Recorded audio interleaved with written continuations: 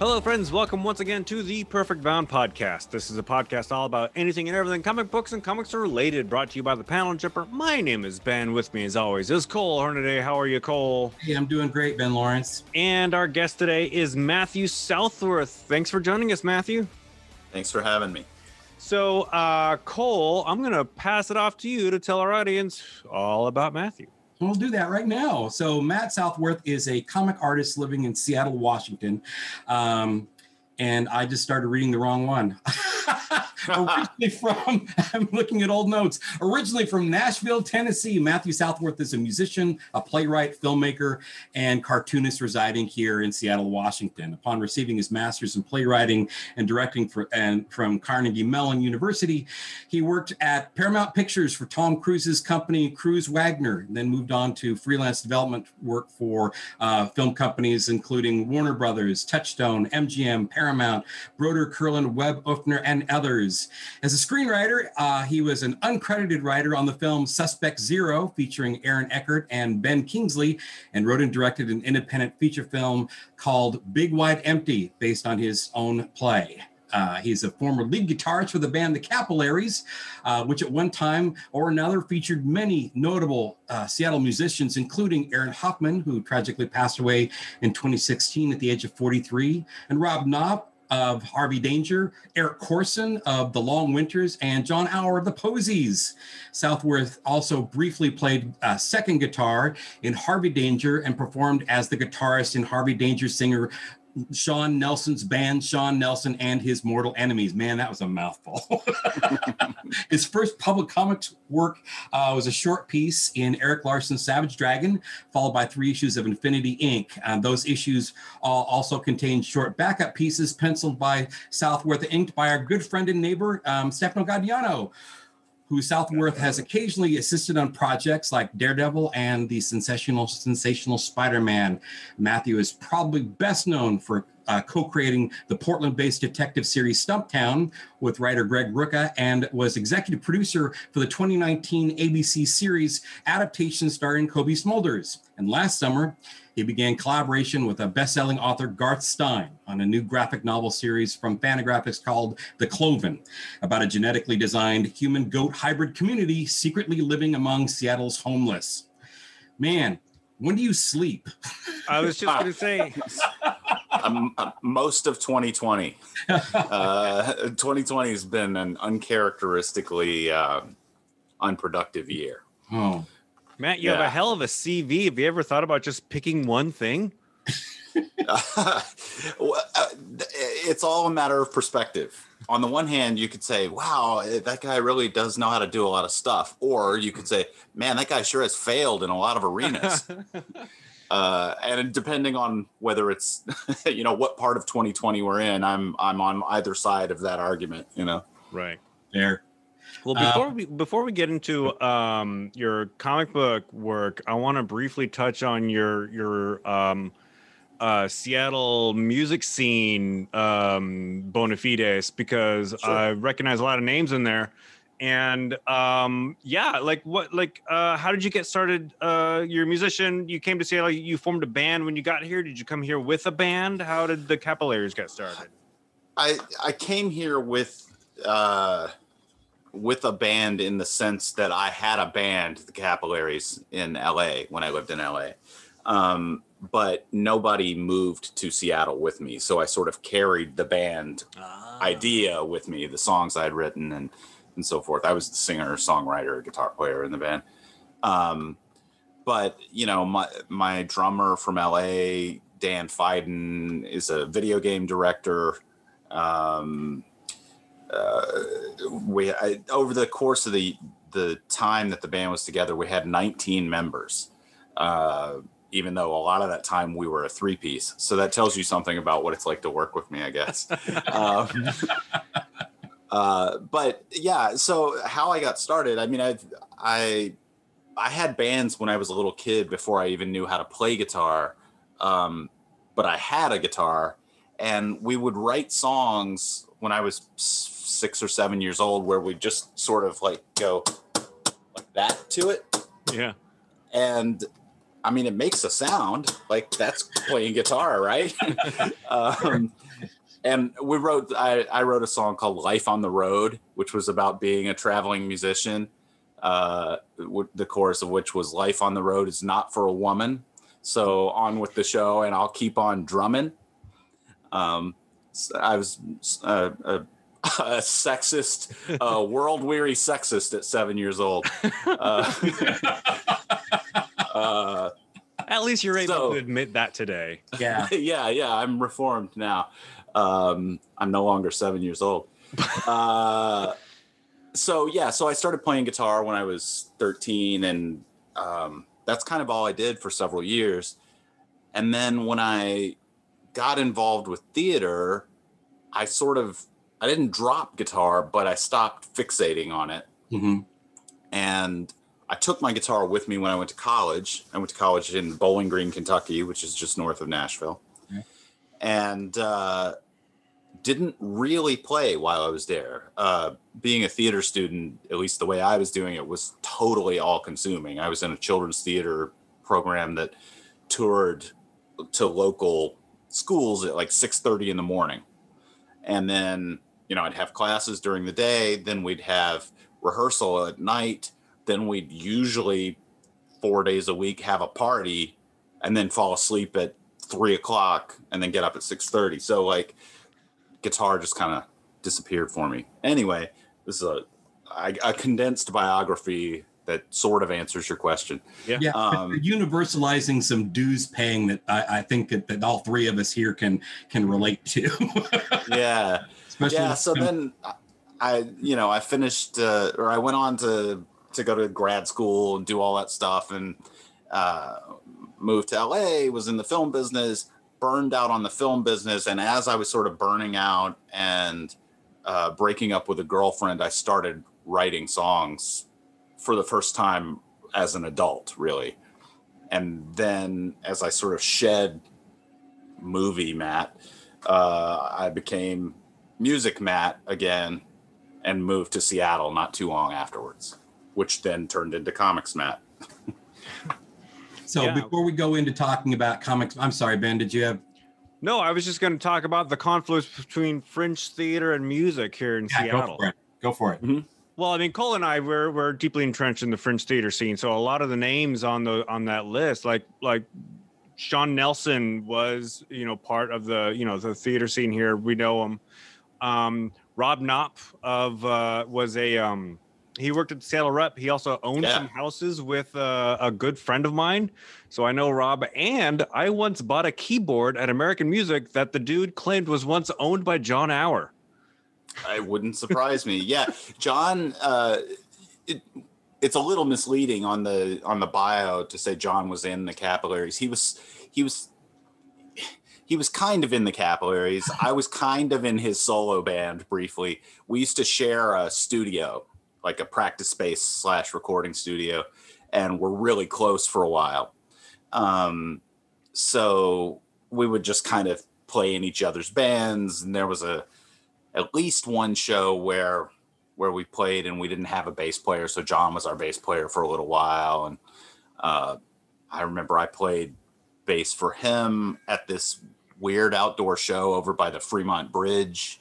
But Sean Nelson is actually how I wound up coming to Seattle in the first place. Oh, really? Yeah, I knew Sean in Nashville. We actually met doing theater.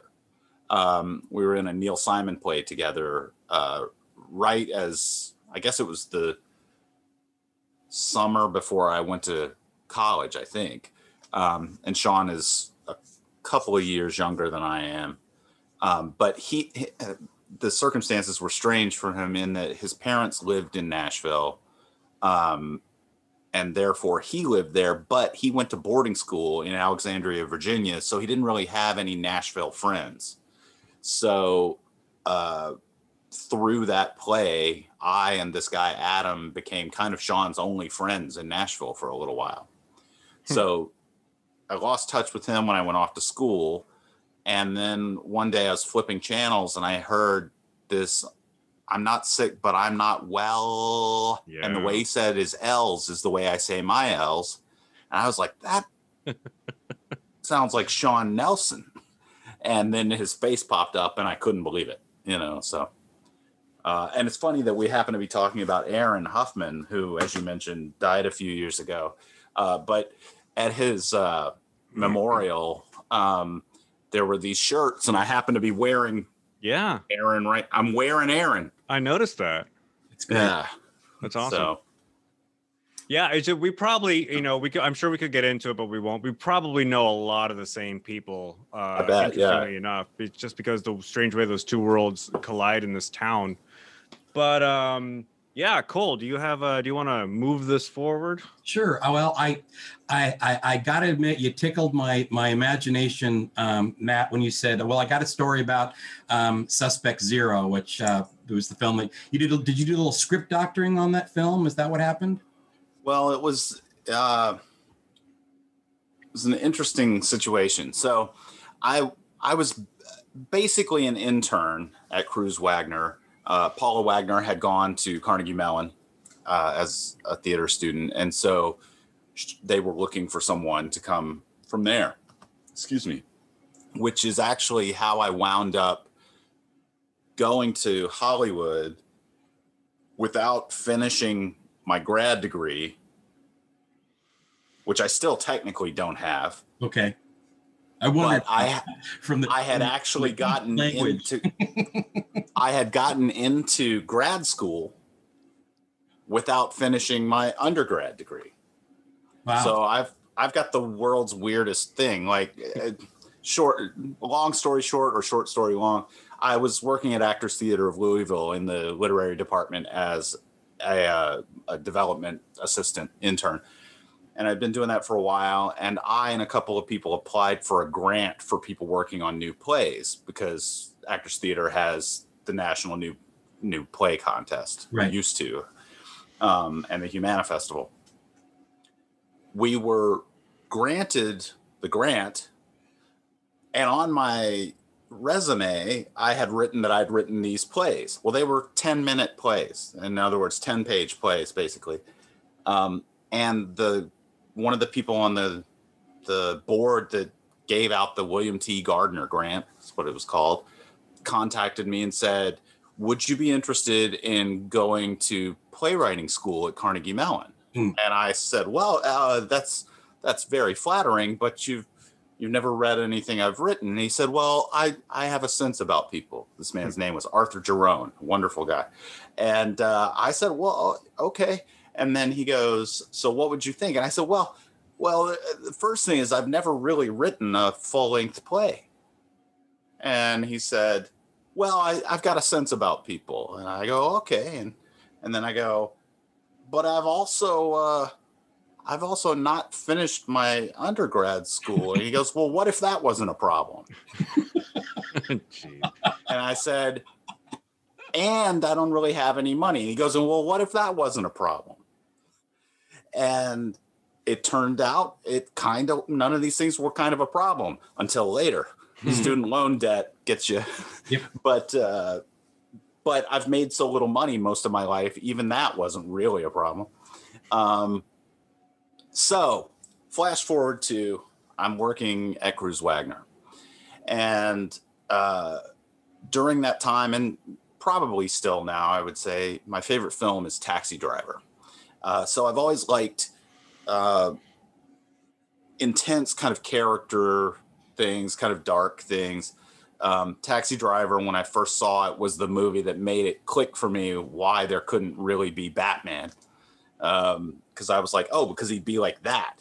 Everybody talks about how Joker is basically a Taxi Driver ripoff, but Taxi Driver is basically what Batman would be, just with money. He'd be psychotic, ridiculous. Anyway, yep. So Suspect Zero. We're working on Suspect Zero. It's gone through a gazillion drafts at this point. It's not congealing. And I'm reading them and I'm going, I know what's wrong with this thing. It's got too many characters. They duplicate functions, blah, blah, blah. And Nicholas, the development guy, goes, why don't you write it? Because we're between writers at this point. And I say, yeah, all right, I'll write it. And so he gets me a copy of Final Draft. It's the first screenwriting software I had. And I start writing it, and it's working. It's really working. But just before that, I had said, you know who we ought to get is Paul Schrader, who wrote Taxi Driver. One of great scripts. Nicholas says to me, Paul Schrader's washed up. You write it. I'm like, all right. So I'm writing, and it's going great. And I'm excited because I don't have to drive in LA. Like I'm able to stay home, saving tons of time. I'm writing. I found this cool way to kind of introduce like the eureka moment. Mm-hmm.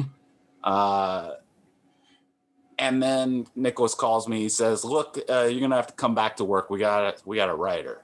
I'm like, oh man, here's my big moment. I didn't even get to finish my draft. Who is it? It's Paul Schrader. I'm like, come on. It's like I introduced my wife to the guy she leaves me for or something, Yeah. So. Well, the film was not a particular success, but that's not really the point. So you've always been, I'm assuming that you, amidst all of your other creative drives, you've always been a doodler. You've always been a cartoonist. You've always been drawing at some point or another. So amidst all of these other creative drives and forces that are buffeting you, you managed to focus on drawing comic books. How did that filter out? Out? You got to Seattle. Weirdly, it much like how I kind of wound up coming to Seattle because of knowing Sean. Mm-hmm. And it wasn't like Sean said, move to Seattle and have a band and I'll introduce you into the community. It was just more like, I can't live in LA anymore. I know this guy, Sean Nelson. Mm-hmm. I move here and like now we have mutual friends. They go, oh, I know Sean Nelson. When I was kind of finishing up my time in LA, or it was finishing me up, as the case may be. That's not an uncommon story. Yeah. It was a very exhausting period. It was my late 20s, and I was having my first midlife crisis. And I had grown up with this guy that we made comics together as kids. We also had bands together. Same guy. I've been drawing, or I started drawing when I was 3. And for the most part, he would write and I would draw. And actually during our teenage, high school years, we would literally work in a closet together. We set up like a little studio in this space under the stairs in my mom's house. So we were closeted teenagers, while everybody else was out, enjoying the fruits of their youth. We were working. Well, that guy was Joe Casey, the writer. So as I was kind of burning out in LA, I would sort of watch Joe, like you write a screenplay, maybe somebody reads it. If you're lucky, they read it and they like it. If you're really lucky, they read it and they like it and it gets optioned. So you get a little money. If you're really lucky after that, it actually gets purchased. And if you're lucky after that, it gets greenlit. And if you're lucky after that, they fire you from your own thing and rewrite it. And if you're lucky, it gets made and it gets released, and maybe it's good and maybe it's not, but there's all this like if. And I would look over at Joe and he'd write a thing and 3 months later it was out. Right. And I was like, that's what I want to do. So what's weird is that he just sort of gently directed me towards writing, or towards drawing instead of towards writing. Because I hadn't really done a whole lot of drawing in my 20s. I was mostly writing. I went to school to write, and direct. So anyway, that's kind of what happened is I started making, this independent comic called Unbelievable Girl that I never really finished, never did much with. And I sort of kept sort of poking around things. I was an apartment manager in Lake City at the time, or Lake Forest Park, excuse me. So I had lots of free time to work, and I could draw and I could write songs and I could do all that stuff. And it just sort of started to coalesce when I started working with Stefano, and, you know, aping him to be his assistant taught me a bunch of skills that I needed to just kind of tighten the screws a little bit. And it was the same kind of thing. Actually, it is sort of a who you know deal, in the sense that I would be working with Stefano. He'd be buried under a pile of work. He'd say, why don't you not just assist on these 6 pages? Why don't you ink those? And then I would get paid to ink them, and they would be printed as though I inked them, but he would actually go back and kind of fix a lot of stuff. Gotcha. And very kindly never say anything about it to me. It was like he was sort of, you know, like, I'm like, Dad, I'm going to build a car. And he's like, you go, son. And then while I sleep, he's out there putting actual brakes on it or something. Yeah. We had a really great time with him. We're really fortunate to have him join us on the Panel Jumper Live cabaret show, where he did.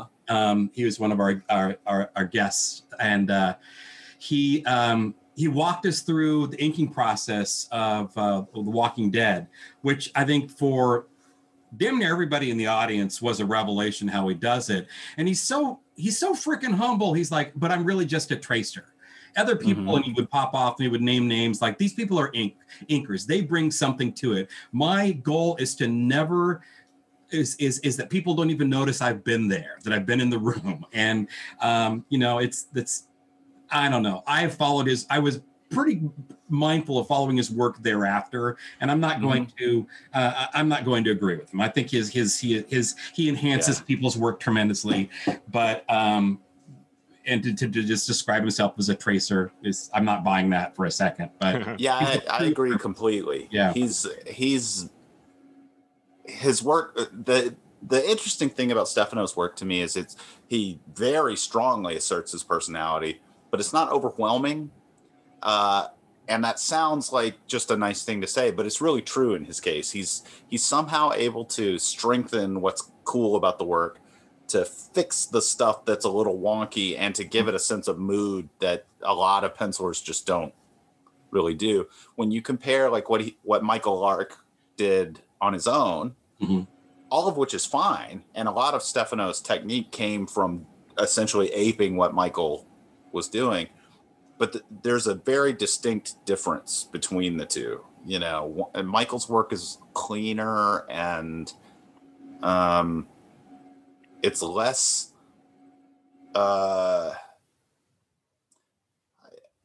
emotional somehow. There's something emotional about what Stefano brings to it, in my opinion. Right. And Manifest Destiny as well, which is like just a crazy freaking series. I loved his work on that too. So tell us how you got connected with we're gonna need to talk about Stumptown, because tell us how you got connected with Greg Rucka, master of comic book noir detective stories that defy expectation and yet still give us what we need where detective stories are concerned. How'd you get hooked up with him, and what was the genesis of developing Stumptown? Well, it's actually this is a great segue. Stefano had worked with Greg on Gotham Central, and with Michael Lark. And when Michael left, Stefano drew a few issues. Stefano is perpetually overcommitted. He's always going, yes, I want to do that, and yes, I want to do that, and I don't have time, but I'll find a way. And and so he does. And when he was contacted by Greg and James Lucas Jones at Oni, they said, we've got this detective series called Stumptown. We'd like you to draw it. And he said, well, I'll do it if I can do it with my assistant, Matt. And I think the idea was basically he was going to kind of slide me into the business more fully, and not just as an assistant. And, and I had done a little bit here and there the Savage Dragon thing I did by myself. I inked those 3 issues of Infinity Incorporated by myself, and then penciled the backups, which Stefano inked. So I was ready, or ready-ish anyway. So they said, yeah, okay, you and your assistant Matt can do it. It sounds great. And he inked, I think, 2 pages of my pencils. And it was just very quickly, he just didn't have time. Mm-hmm. And the money was terrible. So it was sort of like, I can't do it. And they were sort of left holding the Matt Southworth bag. Mm-hmm. And they never expressed to me that they were unhappy about it, but I kind of would imagine that if I had been on their side, I would be a little like, yeah, we didn't ask Matt Southworth, we asked Stefano. Okay. So I spent the entire first issue, and I'm not exaggerating, totally convinced I was about to be fired. Like completely sick to my stomach about it. That's unfortunate, because I'll be frank with you. I did a deep dive. I had not read Stumptown. I've always liked Rookta. But I felt like if I'm going to sit down and talk with this gentleman with Ben, I need to be better versed, or as well versed as possible on his work. Also, it's the pandemic, so I got all the time in the world to immerse myself, go all the way to the rivets and stuff. So I read all the entire series, and I also watched the TV show. Which is not something I would have made the time for. But I think it's really sad to hear you say that you were that anxious about the initial exploration of Stumptown, because I immediately got Destiny Paros's character. I was immediately caught up on her, but also the environments. Having grown up in Oregon, having grown up in the Willamette Valley, and spent a greater part of my lost youth in Portland, in the mean streets of Portland, Oregon, in the 80s. I was like in the bridges and the alleys and the streets. I'm like, he's got this place. He understands his place. And like all good noir detectives, storytellers, you made that environment a character that stood alongside the protagonists, and even more so when we get to Cloven. But I still want to talk about Stumptown.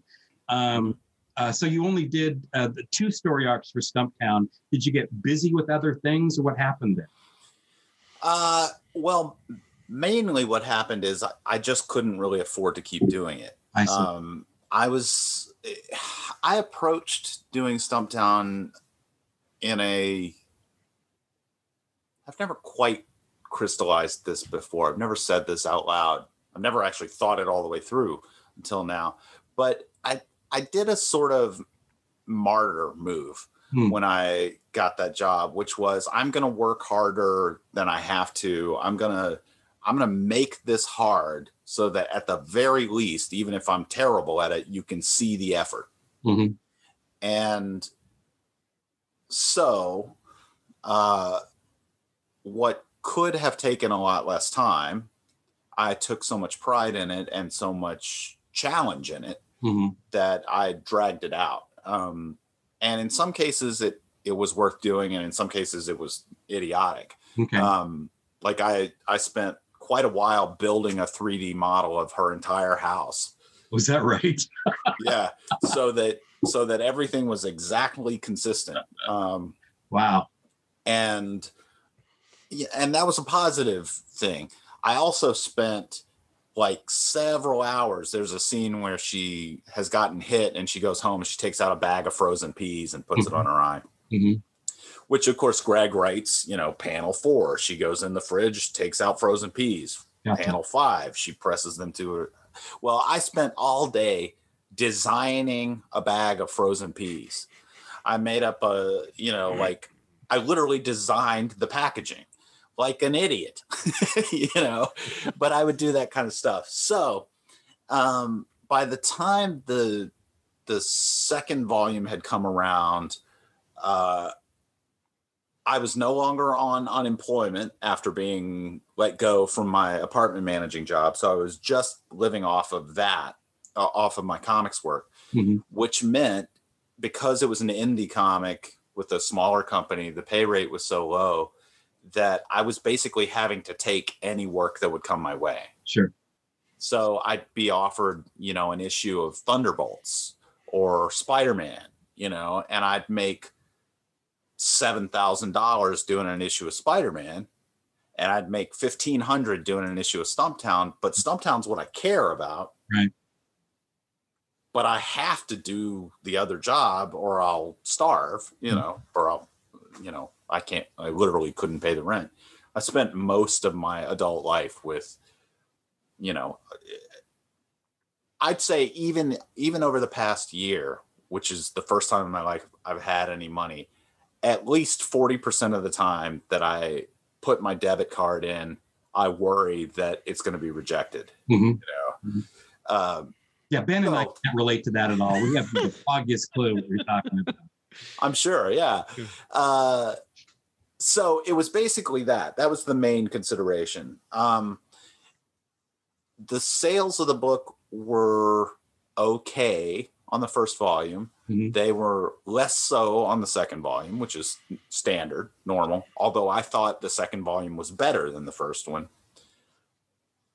And the second volume was about a band and a stolen guitar. Mm-hmm. And those are all my guitars and all my stuff. So I got to draw all my stuff. Okay. And then the third volume was going to be about soccer stadiums full of people.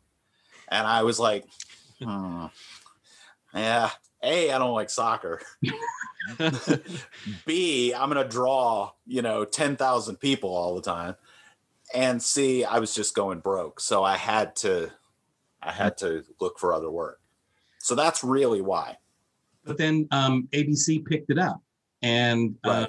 Did they, how did you come out becoming an executive producer on the show? Through Greg's generosity and loyalty. Apparently, I don't know too much about this. We haven't talked all that much about it, but apparently over the years, there had been offers that Greg and his people would turn down mm-hmm. because they would only make him an executive producer. So Greg and Justin and I, originally Greg and I owned it 50-50.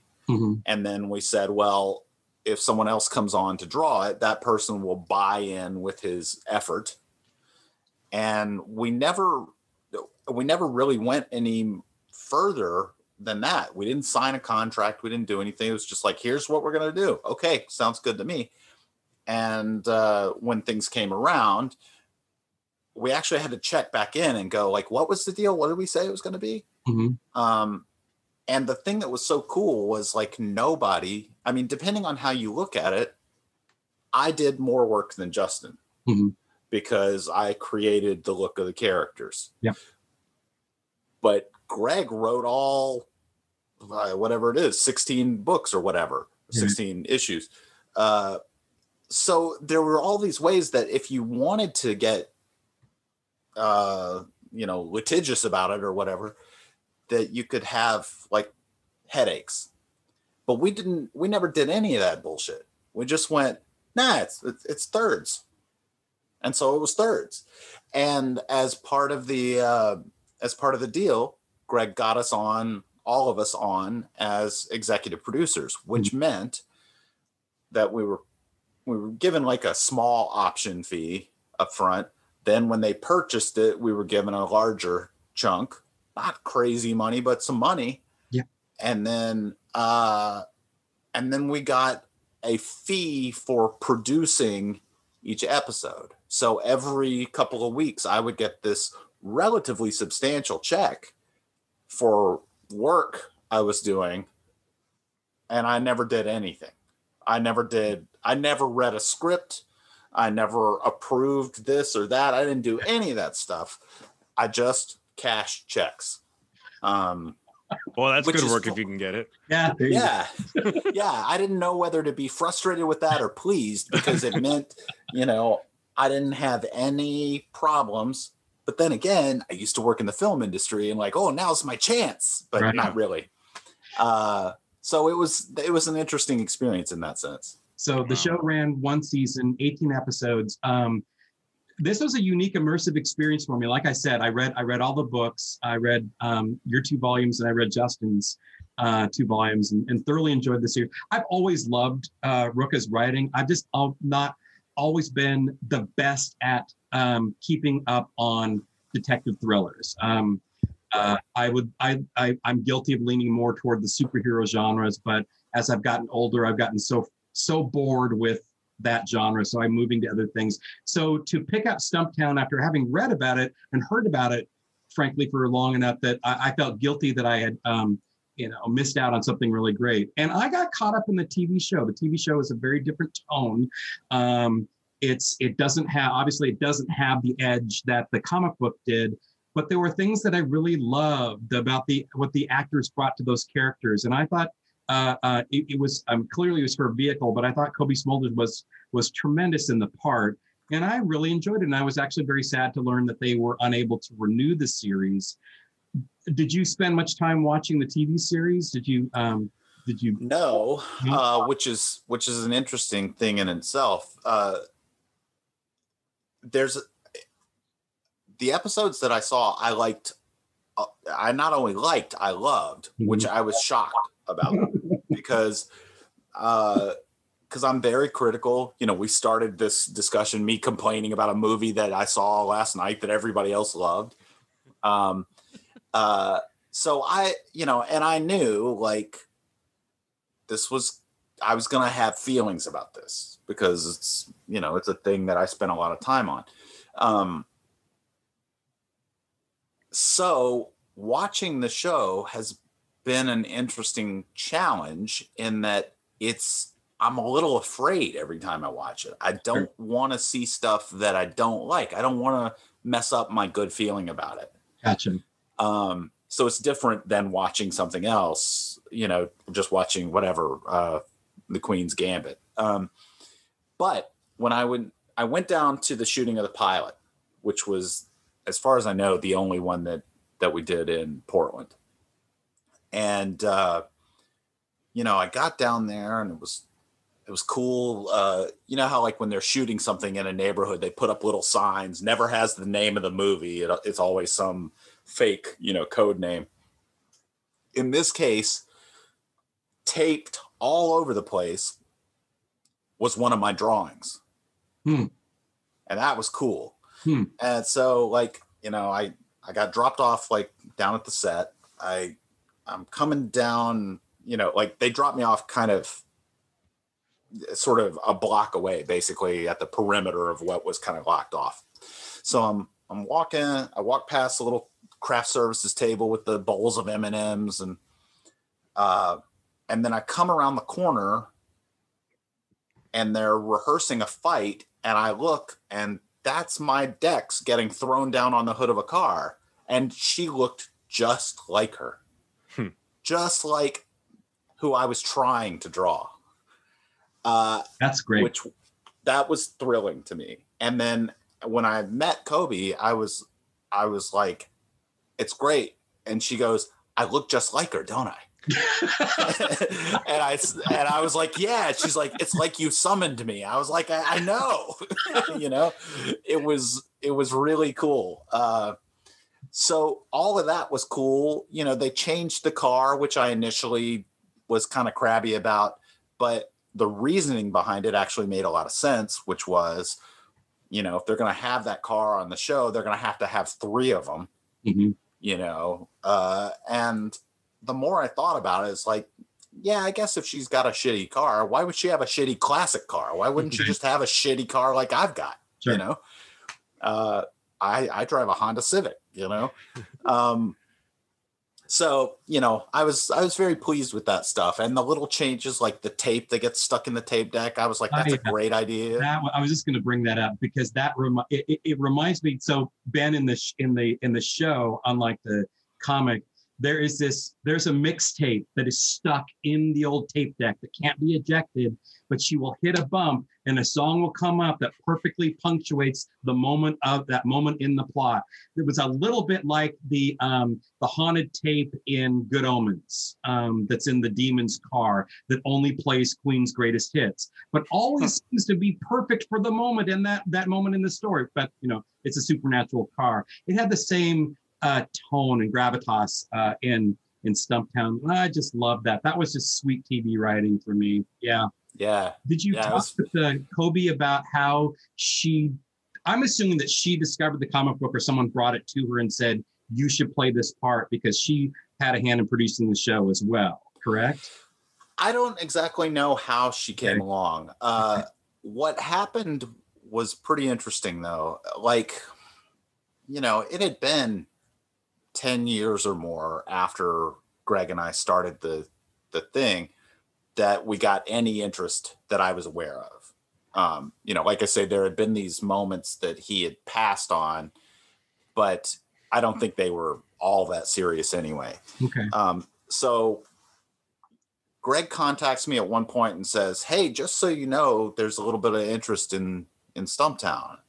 And for once in my life, I was an adult.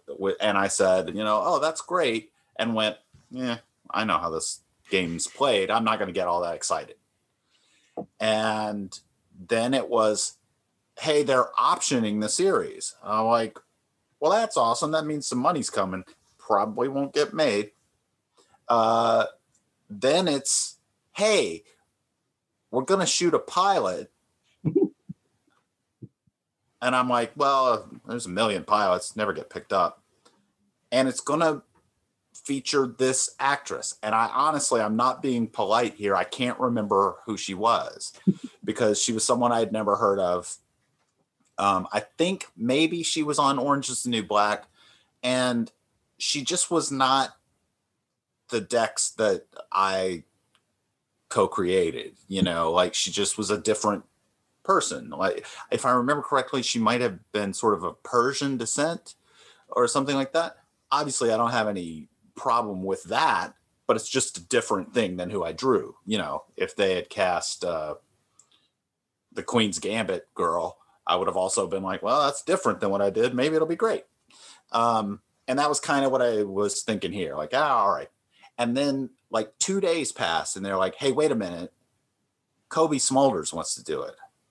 I was like, Cobie Smulders, like that lady that I like in the Marvel movies, And I was like, ooh, she kind of looks like her. This could work. And so she was brought in late. But as part of the deal, she was also made an executive producer. I see. Okay. All right. So that's kind of how that happened. But from what I understand, she and her husband are big comic fans.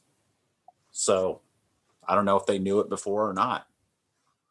So tell us about getting connecting with Garth Stein and working on the Cloven set here in Seattle.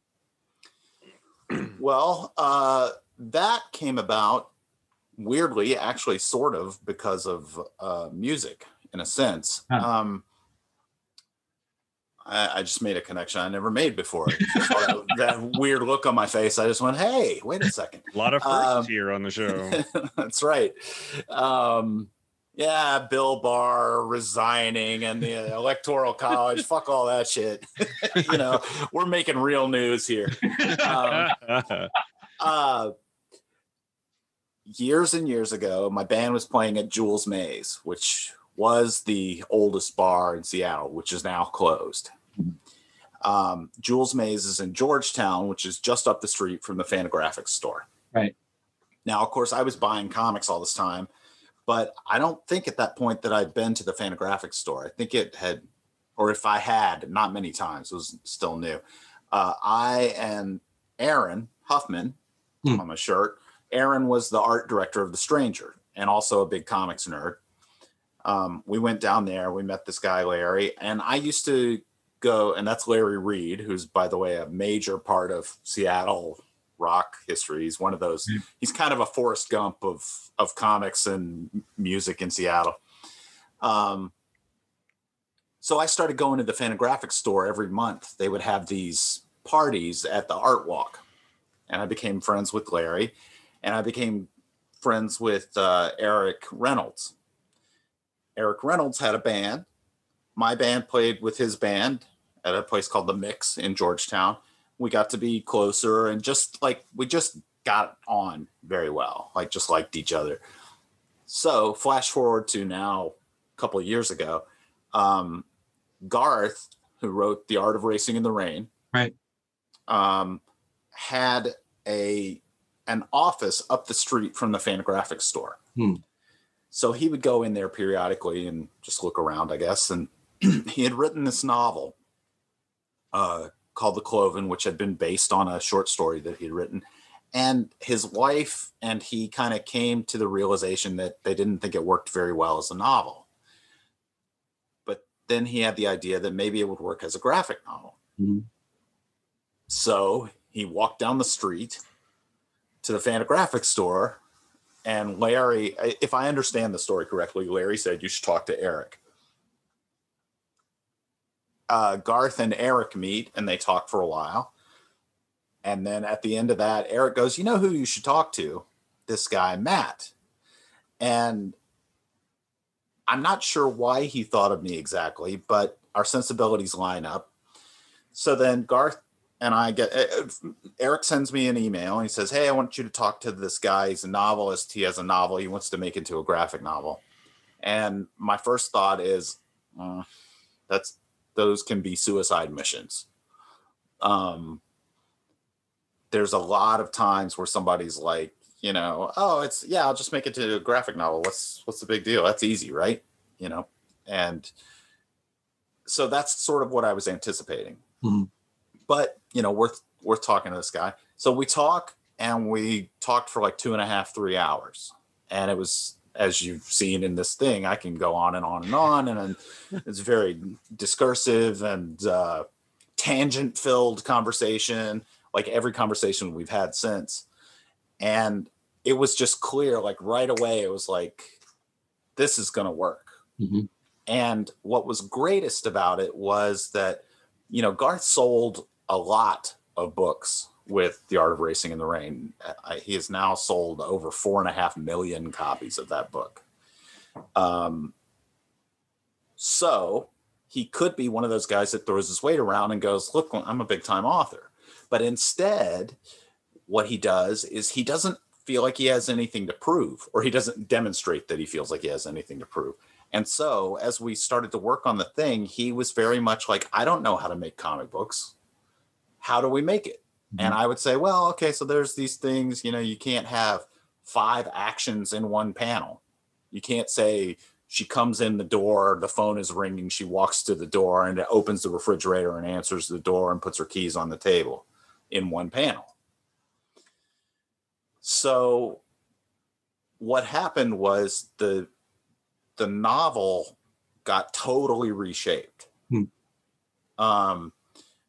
I certainly didn't write any of it, but in our conversations, we would just keep talking, and like they would spark this idea or that idea, and he would go off and do another rewrite on the comic script. And the way we work is he doesn't break it down into pages or panels. He writes it essentially like a film script.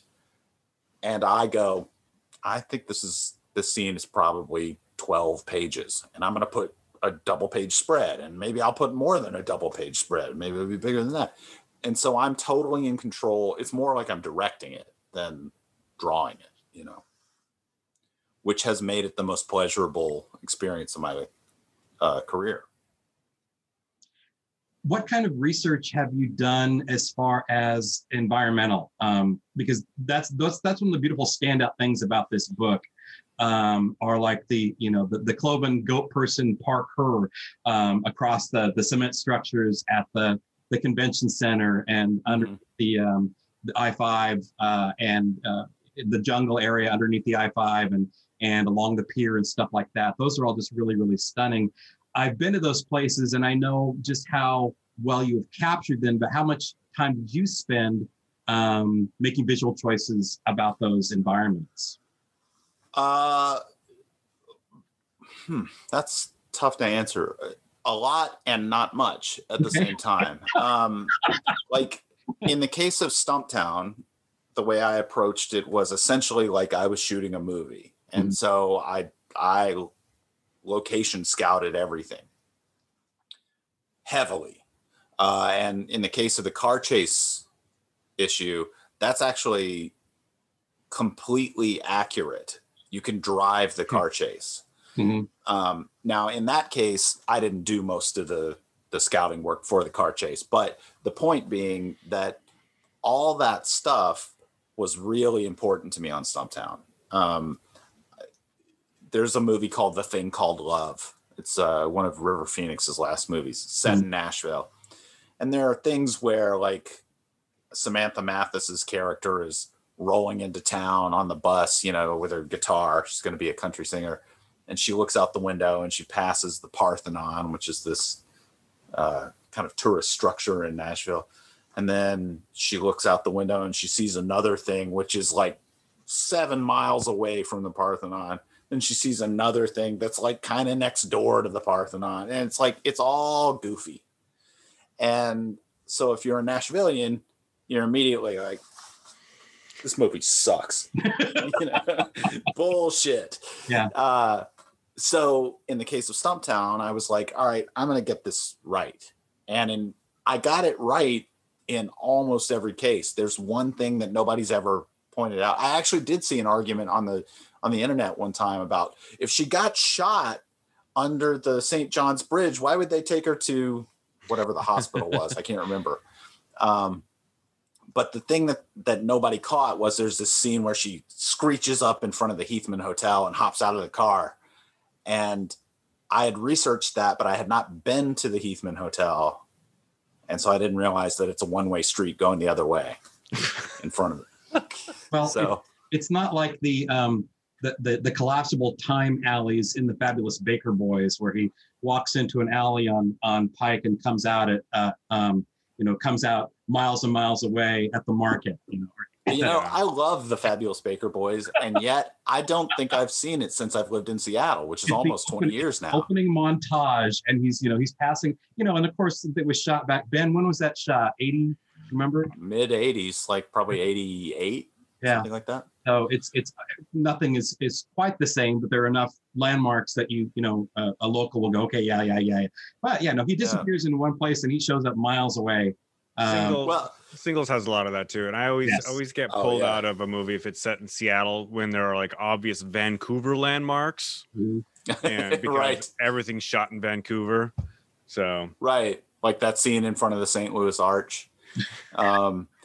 Yeah, well, I didn't answer your question about Cloven, though. The answer to the Cloven question is, since I've lived here for 20 years now, or nearly 20 years, I had been most of these places. Sure. So I kind of already knew in this case. In the case of Stumptown, I had to go looking. Like when Greg would say she lives in this part of the city, I'd have to go find it. And then I took a ton of pictures and I'd see, like there's a thing, like her house is in front of this big water tower. Well, that house is not the house that's there, because that's the house that I built in SketchUp. But I used to know exactly where her house is, But in the case of Stumptown, like where it's, in the case of the Cloven, obviously I know Freeway Park by the convention center. I know all that sort of under Spokane Street and stuff, like at the edges of the jungle. My girlfriend and I actually had gone down there and taken some nude photos under the freeway, not realizing that we were in one of the most dangerous places in the whole planet. And like, God knows what we dodged. But it's very important to me that locations not only feel real, but that they influence the scene. Mm-hmm. Like it shouldn't just be right. It should have a reason that it's right. Yeah. And Seattle's got a cool sense of character. It's both very open because it's surrounded by water, and kind of oppressive, especially under the bridges. Obviously, when there are these, when it's heavily raining, we haven't really done a rain scene yet, but we will. And in the second volume, like we go out into the North Cascade Highway, and it expands further out of the city. So. And we're looking at something really interesting with the Cloven graphic, because it's going to be a graphic novel series, right. Released hardbound. Ben, do you have your copy there? I do. In fact, I've been leafing through it to look at the the landscapes, and I remember because I've lived in I grew up in the Northwest, but I've been in Seattle since '94, and it's always a fun thing to read a book and see familiar landmarks, and because because like you draw the Bread of Life mission down there at the in Pioneer Square. It's like, oh yeah, I know that. So you get, I think, I don't know, in my case at least, a little bit more invested in the storytelling. That's one of the great things about working with Garth is that I don't remember whether he set that at the Bread of Life. I don't think that he did. But the first time I came to Seattle, I got caught in a non-Seattle rainstorm. I got caught in a serious downpour. Obviously, we live here. We know that that's not really how it rains in Seattle. In Seattle, it's just damp all the time. But this was like a rainstorm. And I was down there. I was at the bookstore, Elliott Bay, when it was down there. And I just remember being in this super nasty rainstorm, water running all down Pioneer Square streets, and the swishing of cars as they're going past. And I remember looking at the Bread of Life sign with the "Come Unto Me" thing, on the neon in the rain, and being like, that's fucking cool. And then, 17 years later or whatever, I'm like, yeah, I'll draw the Bread of Life finally. Was Garth's original novel for the Cloven set in Seattle, or is that something that you brought to it? No, it was set here. Garth lives, I actually can't remember the Mount Baker. He lives in the Mount Baker neighborhood. Okay. So he had written something for the Hugo House, which was some kind of themed story thing that writers were supposed to write something about transformation, beastly transformation, something like that. And so he had written this short story about this goat boy, and then expanded that into the novel. So Seattle was always baked into the idea. Gotcha. Yeah. And what I'm noticing a trend away from floppy individual comics. This is the second hardbound book series or hardbound graphic novel series that we've talked about on the podcast, the previous being the November series that we interviewed Kurt Ankeny, who's doing hand lettering the whole thing. That's written by Matt Fraction. Thank you. I was going to say the wrong name. Thank you for saving me. But it's like, it's an ongoing series. It's not floppy. It's going to be, shelf format books. Was that something that you decided on when you set up the contract with Fantagraphics, or how did you determine it wasn't going to be a monthly thing? No, we did this in a very unusual way. We did it without a publisher. And though Eric had put us together, it was just hey, you should talk to my friend Matt about this. It wasn't hey, you do this with Matt and we'll publish it. So we were always kind of like, well, who are we going to get to publish it? What are we going to do? There was some talk of doing it as a floppy series, perhaps with Image. Not that we ever spoke to Image about it, but we considered the idea. And it just kind of didn't make a lot of sense to do it that way. For one thing, one of the great deals with doing it the way we're doing it is we don't have to worry about ending an issue.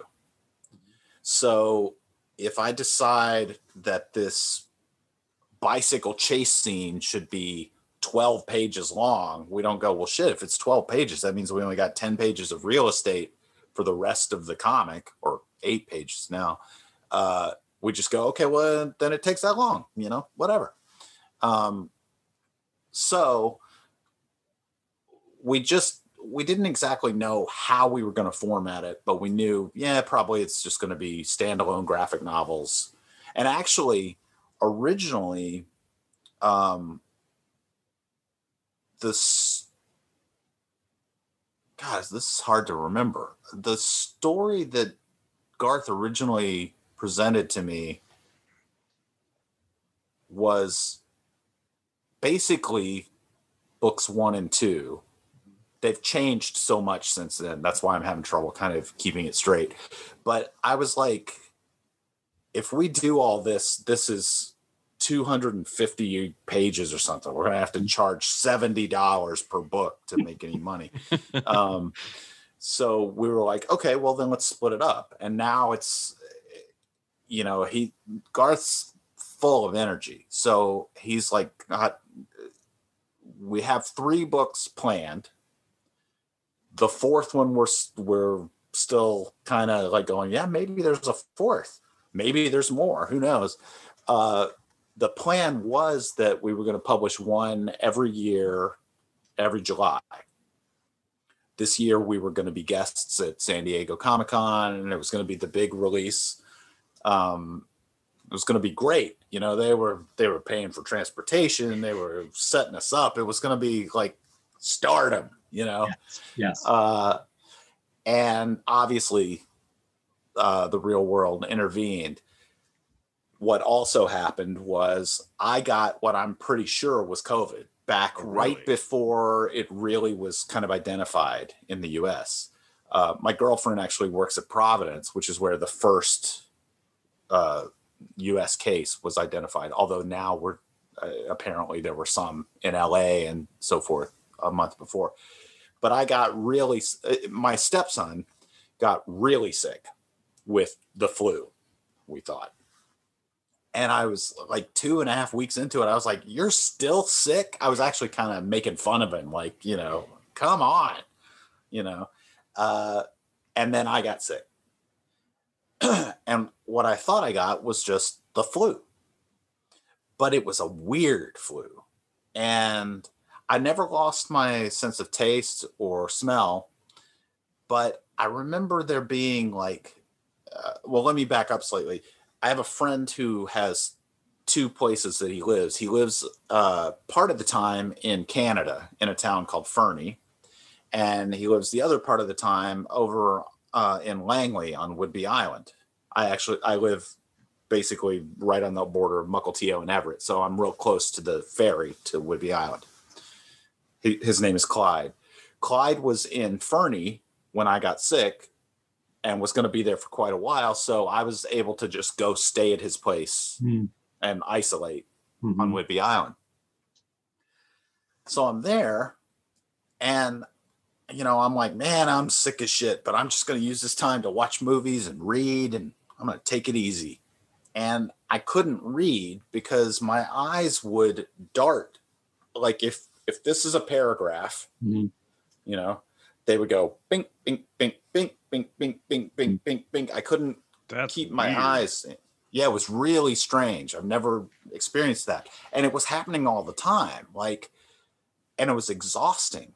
I was super exhausted the whole time. And I was like, this is the weirdest flu I've ever had, but whatever. Like I say, about 3 weeks later was when they're like, COVID, it's this thing. It's not just happening in China, it's here. I don't have health insurance, so I didn't go to the doctor. I never got checked out. But I've spent basically until about 3 weeks ago with this brain fog. Which for a long time I was like, you're just being ridiculous. You're just being lazy. You're just, making excuses. But I keep seeing more and more reports of people experiencing this. And I talked to some people on Twitter about it too. One guy was like, yeah, I forgot how to do my job, which is exactly how I felt. Like suddenly drawing comics was really, really difficult. It was like if I said to you, you know, okay, tell me the year that your mother was born and the year that your father was born. Now tell me how old they were when you were born. The little bit of math that you have to do with that, I couldn't do it. That would just be too much. And it would be like, it's not like I'd, you know, pass out from the exertion, but I'd just be like, I can't think. I'm not going to waste my time thinking about that shit right now. You know, like, I don't need to do that. And I spent 9 months feeling like that. It's really a weird thing. Damn. So, yeah, I wish it was just the flu, but it was, whatever it was really strange. So the point of that story is to say that the plan of having this book done by the end of 2020 just went totally out the window. I'm way far behind. I've got stuff done, you know, I've got pages right here. Cool. But, you know, but it's going to take quite a while. I don't want to take up too much more of your time. I'm just so grateful for all the things you shared with us, but I don't want to get away without talking about your extraordinary colors that you're doing on this, which are like, you know, that's Ben Lawrence. Can you hold up the book? I'm sorry, you're my visual aid guy now. I was gonna ask because you're credited as the drawer. It's drawn by Matthew Southworth, whereas normally on comics I see that you're typically called an artist. Was this a very specific credit that you wanted? No, we talked about the credit, and you know, we discussed like how to deal with it, whether it should say just by Garth and Matt. We talked about how it's like, I'm not an illustrator, but I don't remember where drawn came from. I don't think that was my suggestion, but it might have been. But I like it better than written by Garth Stein, illustrated by Matthew Southworth. Something about drawn by sounds more like, yeah, look, I made this thing. You know, like, let's not pretend it's a big shot thing. I made this thing with some markers and some paper. Yeah, and it's a lot of like I do appreciate the art style. It's very the panels can be very like highly contrasty, and there's a lot of, you know, what appear to be some primary colors on the pages, is this spread especially. And so it's very striking. Thank you. Yeah, it's all colored either with watercolors or with markers. Like, none of it was done digitally. It's all on paper. Yeah.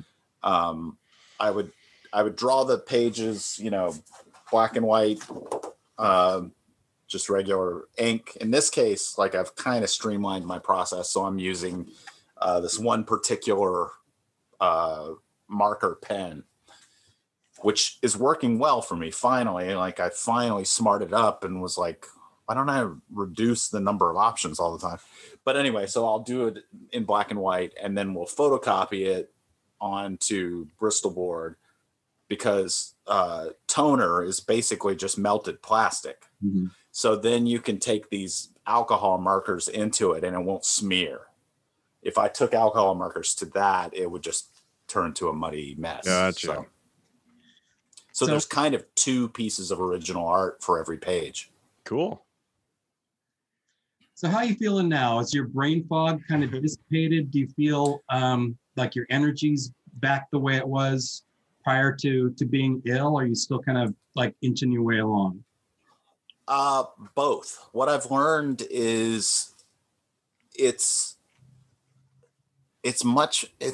well, first of all, I'd say I'm 85 to 90% back to normal.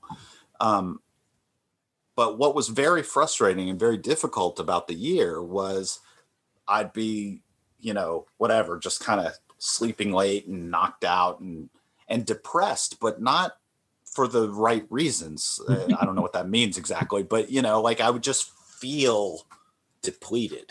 Mm-hmm.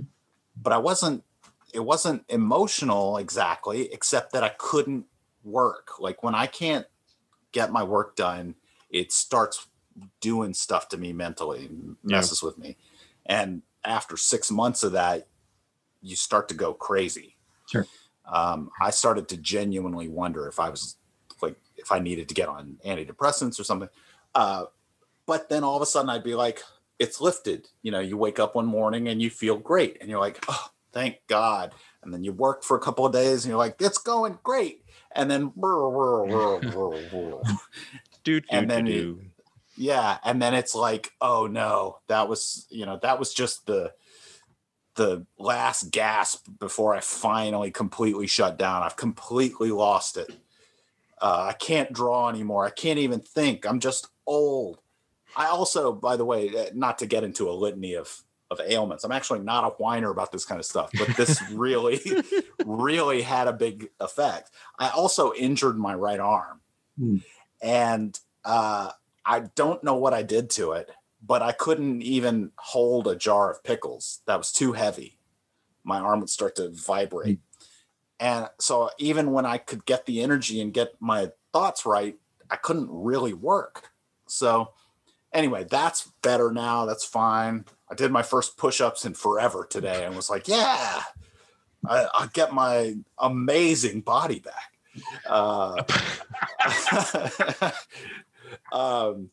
So, you know, everything's definitely on the upswing. A lot of the sort of psychic toll of the year is lessened partially by the election.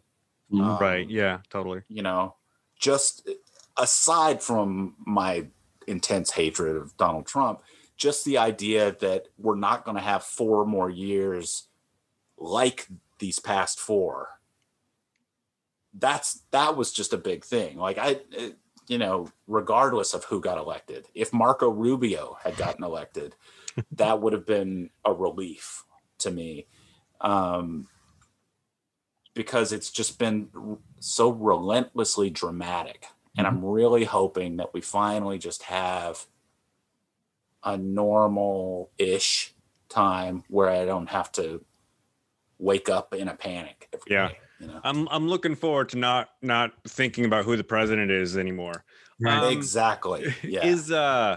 We've spoken a lot about how this year was kind of a wash. Is there anything you got coming out that we can promote? Anything that we want to push our listeners and our viewers to check out coming up? I guess not really. The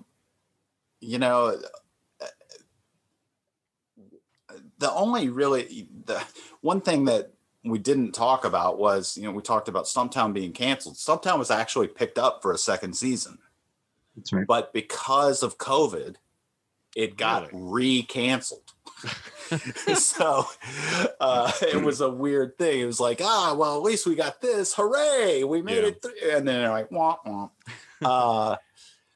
No, what we've got coming up is we have the second volume of the Cloven, which I couldn't tell you when that's going to be ready, but sometime next year.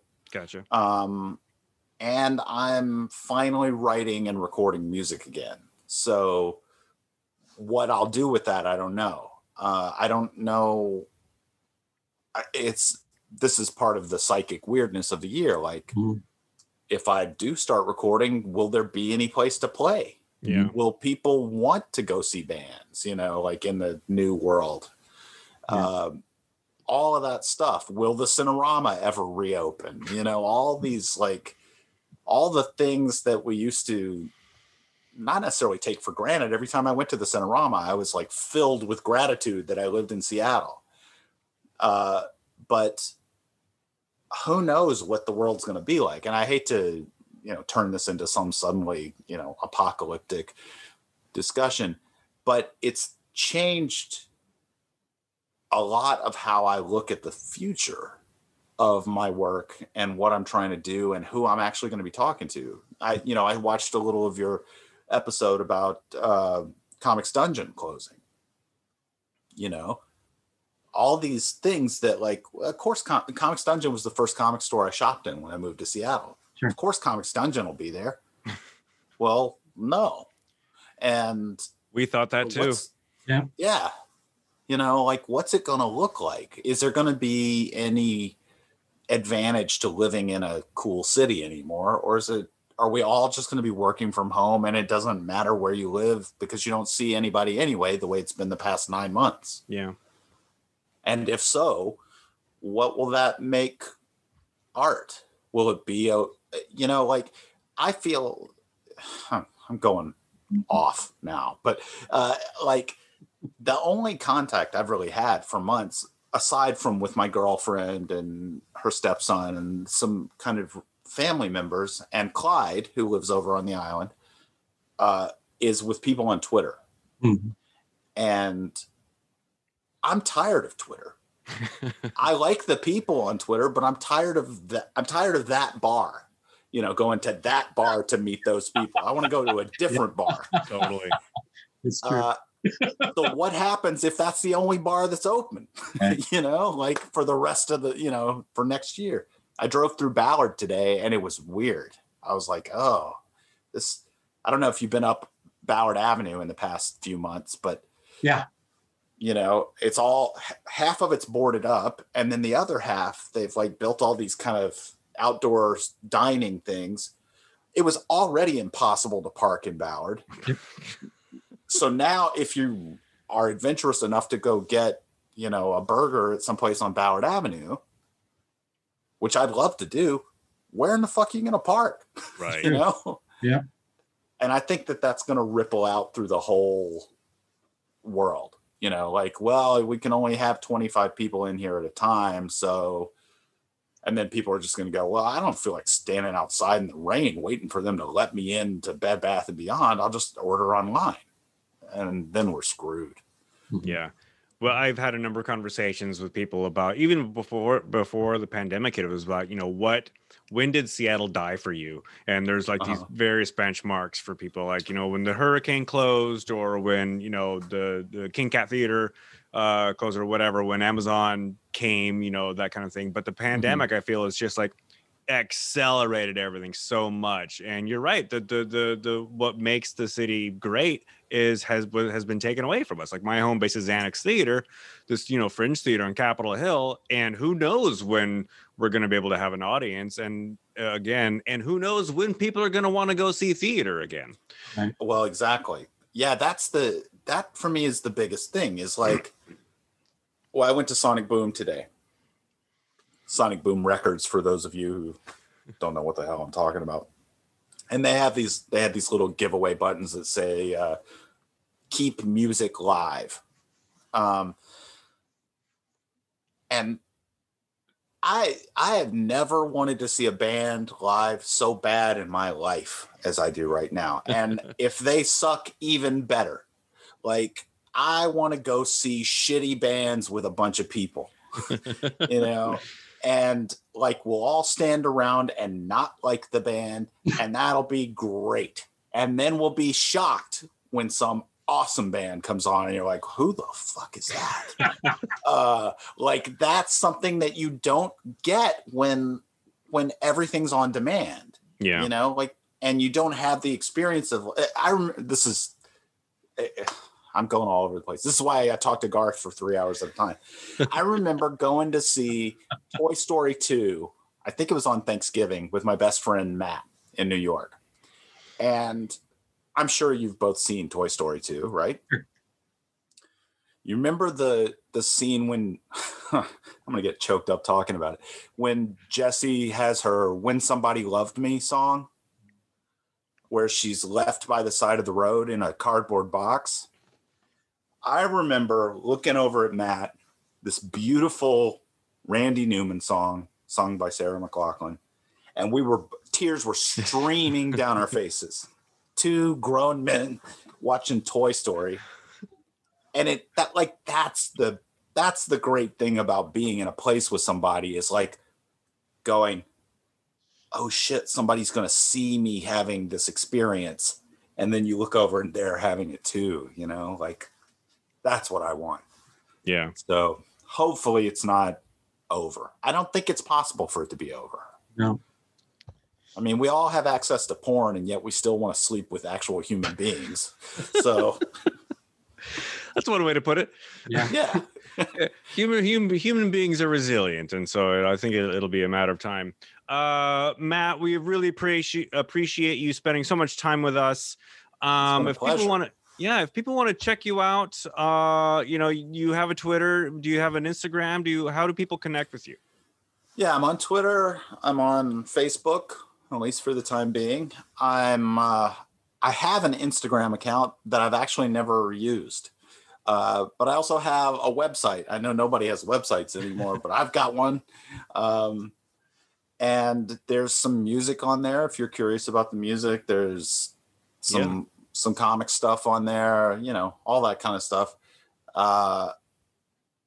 And this year, maybe it might be time to do more with the website. At the moment, it's just kind of a brochure. Like if you wanted to buy a Matt Southworth, you go to MatthewSouthworth.net and, check out all the features. All right. Check them out at MatthewSouthworth.net. Matt, thank you so much for spending some time with us.